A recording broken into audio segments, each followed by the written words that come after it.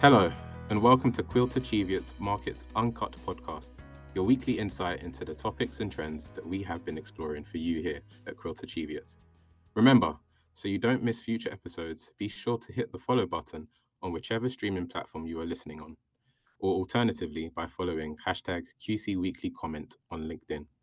I'm your host, Oswald Odenton, Investment Manager for the Managed Portfolio Services based out of our London office. And this week, I am pleased to be joined by regular podcast guest Richard Carter, our Head of Fixed Interest Research, and Equity Research Analyst Ben Barringer. With us nearing the end of November, it's been a good month for investors. Bond yields have steadily been declining, and a positive rally in both the US and UK stock markets have offset some of the losses seen last month. And last week, we saw the release of the autumn statement by Jeremy Hunt, which came with a series of reforms to ISAs and pensions, business tax cuts worth £11 billion, and a reduction in the main rate of Class 1 national insurance contributions by 2%. The Chancellor's aims for these reforms is to boost economic growth. However, after the announcement, we saw the Office for Budget Responsibility provide a reality check, revising down their forecast of the medium-term growth rate of GDP to 1.6% from 1.8%. Richard, if I can turn to you first, what are your thoughts on the statement, and will it really boost economic growth? Good question, Oswald. I'm sure it won't do any harm, and it might help at the margin, the sort of tax cuts, but I don't think it's going to be a big game changer or provide the sort of boost that maybe the government would like us to think it will. Obviously, we've got to remember that interest rates have been going up for some time, and that's going to slow the economy. And as you were saying, the outlook for growth in the UK is kind of fairly anemic, and the cut to sort of national insurance, all the rest of it, probably isn't going to absolutely make a massive change. And also, we've got to remember that the government's doing its best to sort of sell the tax cut, but they've actually taxes have been going up for some time, understandably, in a way to sort of pay for the legacy of COVID and the cost of supporting the energy market, given what's been going on in Ukraine. So, perhaps a step in the right direction from the government, but won't make a huge difference, and probably partly to do with trying to help their chances in next year's election, which obviously at the moment aren't looking great. So, let's say not a game changer for the UK economy. Thanks. And as you were saying, as time goes on, it's becoming more apparent that central banks are near the end of their rate rise cycle, and we have one more monetary policy committee meeting before the year end. What implications, if any, does the budget have for inflation and interest rates? Yeah, and none, I think, for the next meeting. You're right. There's one more meeting to go. This year. There's also one for the Fed as well. You'd have to say 99% chance, if not more, actually, that the Bank of England won't be making any changes to interest rates at the next meeting. Very much on hold for the time being, and we'll see what happens next year. But the moves that Jeremy Hunt made in the autumn statement won't make any difference to that. I suppose at the margin, as we go into next year, people are talking about interest rate cuts potentially at some point.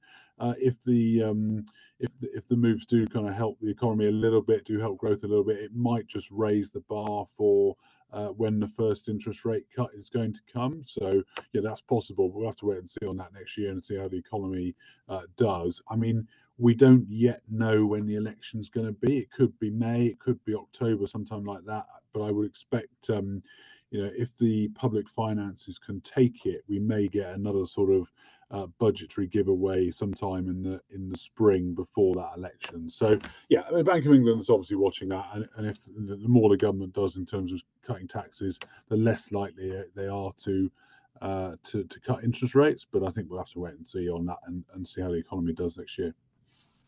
Thanks, Richard. We'll keep our eyes peeled for an early election coming up soon. Ben, moving on to you. Just moving on from the autumn statement, we're now firmly at the end of earnings seasons, with headlines dominated by the big tech names, some of which have been discussed on previous podcast episodes, but one that has not been covered just yet and probably the most anticipated was Nvidia. Can you give us a summary of the company's results? Yeah, good afternoon, Oswald. Thank you. Look, it's quite difficult to summarize quickly, but let me try. So I think there are four things that investors were thinking about. They're thinking about the numbers and the guide and the guidance. They were thinking about China and what's happening there. They were thinking about what happens after 2024, i.e. 2025 growth. And then they were thinking about this debate between inference and training. So when you train a model, you use a lot of GPUs, but then as you use the model, you can use lots of other different types of processors. So just going to those very quickly, the revenues were up 206%, and that was a 12% beat of sell-side expectations. But NVIDIA's built a reputation for beating their numbers. And so actually the buy-side number was bang on that the number they produced. So that was decent. That meant the stock was flat. What's driving that 206% revenue growth, of course, is the strong demand from cloud providers, cloud computing providers, internet service providers, software companies, and enterprises generally starting to do more generative AI. And remember, NVIDIA sells not just the chips, but also the software called CUDA, and also the networking from an acquisition they made called Mellanox. And all of that gives them quite a good moat, particularly in training. And that means they can deliver gross margins of 75%, which are pretty credible. So the numbers were pretty good. The second piece is around China. Now, clearly the US has been trying to restrict the export of high-end chips to China to basically curb their development of AI.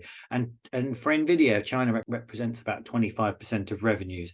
They say that will be down very significantly after the most recent US-China restrictions, but they were still able to guide very strongly despite that, what's going to be quite a big drop off in Chinese demand. And so that shows you that even though one sort of leg of the story is falling away, other areas are sort of picking up. And so the guide was for 11% sequential growth and 230% year-on-year growth.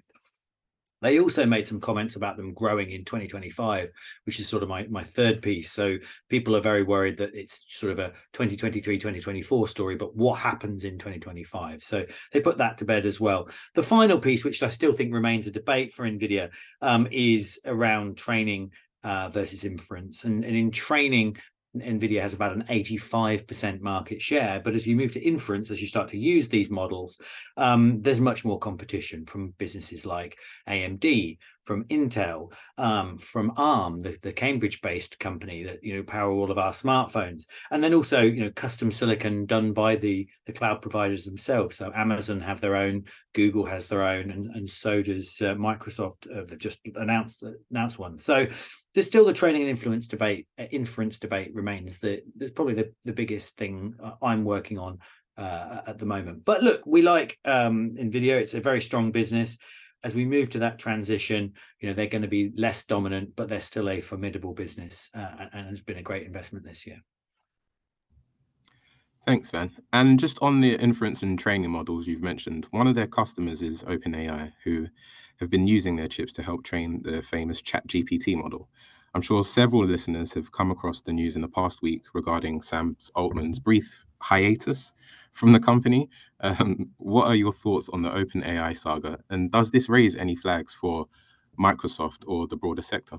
Yeah, so let's try and summarize what was quite a lot of amateur dramatics last week. Look, so Sam Altman was sacked by the board after they, quote unquote, lost trust in him. Now, what exactly that means, we shall see. But the important thing to know about OpenAI is it's a non-profit business that has a board that is responsible for that non-profit. And then as a sort of a subset of that, or a subsidiary of that, is the profit organization. And that's the thing that charges for ChatGPT and has to sort of account for all of the costs of doing all the training and inference. And that's what Microsoft has its stake in. It's just less than 50% stake in. And so Altman was sacked. Lots of the staff threatened to leave as well. In fact, pretty much all of them. And Microsoft said they were going to create new homes for those people. Now, just before the Thanksgiving holiday, Altman was reinstated. The board was changed quite substantially, and that board is very interesting because only Adam D'Angelo, who was on the previous board, is still there. Then there's Brett Taylor, who famously was the guy behind Google Maps and also worked at Meta and also Salesforce. So he's quite a formidable guy. And then nobody would have seen this one coming. Larry Summers, who was a former Treasury Secretary. He's also on the board. So those three are the sort of formation of the new board. And that will be expanded out to 9. But the real issue for OpenAI is still these, governance issues and this structure that is quite difficult to, it's quite opaque, and it's also quite difficult to invest in. So I still think that there's, going to be further dramas out of OpenAI as it relates to the governance. Now, I mentioned about the reason why Altman was dismissed. There's going to be an independent investigation into that. Now,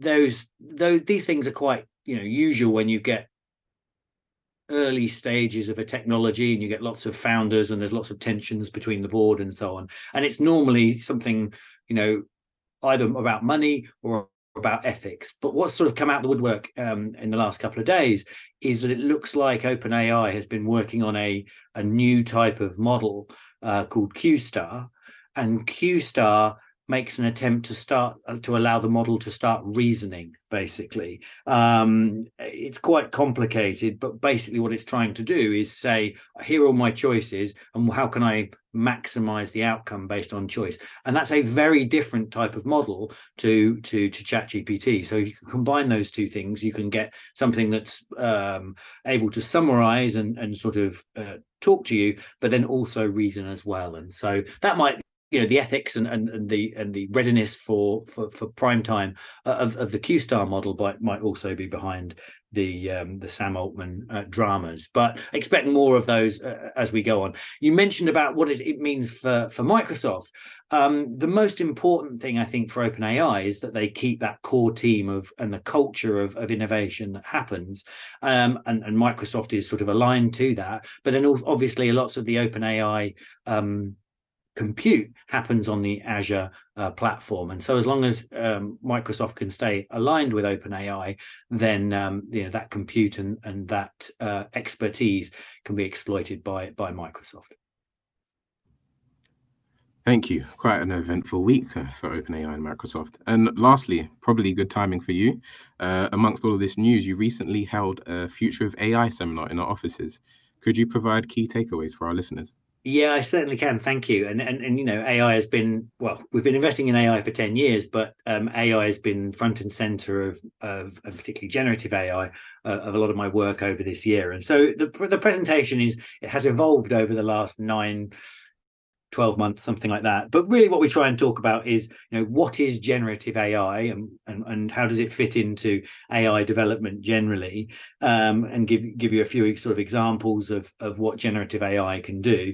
Then most importantly, and like all tools in life, it's important to understand what the capabilities of generative AI are, and then also what its drawbacks are as well. Thirdly, I think, it's very important to address the hype, and I've been doing this job for a very long time, and so I've seen lots of hype cycles, be it the internet bubble or 3D printing or Internet of Things and so on and so forth, and so it's very important to understand the reality of the technology, but also what's happening to people's expectations, and where there's a mismatch, you often get a hype cycle as well. So we talk about that. Then how generative AI can be applied across multiple sectors, and also some real world examples of where generative AI is getting used. Probably for most of us who are office workers, the introduction of Microsoft Copilot, so that's infusing generative AI into Microsoft's product suite, is the most real. But there's plenty of other examples. We're all using predictive text and things like that. We also use Netflix recommendation engines. Adobe have some very interesting products in generative AI as well. So we're at the early stages, but there are some very tangible examples of generative AI out there. And then finally, of course, because that's my job, how we invest in generative AI, and there's a whole plethora of ways we can invest in it. obviously the cloud infrastructure companies, the companies that make the components that go into those data centers and help the training and inference, as I was talking about earlier, and then software companies as well that are able to infuse and add value to their software using generative AI, and increasing value of software leads to good pricing power and so on. So hopefully that's a quick summary of it, but it continues to evolve. And if you can catch a recording or see me live, very much look forward. And if you've got any feedback, please let me know. Thank you. Thanks. Perhaps we'll see generative AI implemented in this podcast soon. Thank you both for those great insights, and to all of you for listening. Did you enjoy our discussion on the podcast today? We'd love to hear from our listeners, so please review the show now wherever you're listening, and share it on your socials and tag us at QuiltAchieveIt. To make sure you don't miss a future episode, tap the subscribe button. We will be back next Tuesday. In the meantime, head over to our website at www.quiltachieveit.com, where you can read the accompanying market overview, as well as subscribe to our weekly comment newsletter. You can also stay up to date with our thoughts on market news, industry insights, and our upcoming events and webinars on our website or our social media pages. Finally, do you have any questions you'd like to ask one of our experts for our next podcast? Simply ask them via the weekly comments page on our website. We'd love to hear your questions. And that's it for today. So thank you, Richard and Ben, for your time today, and all of you for listening. See you next time.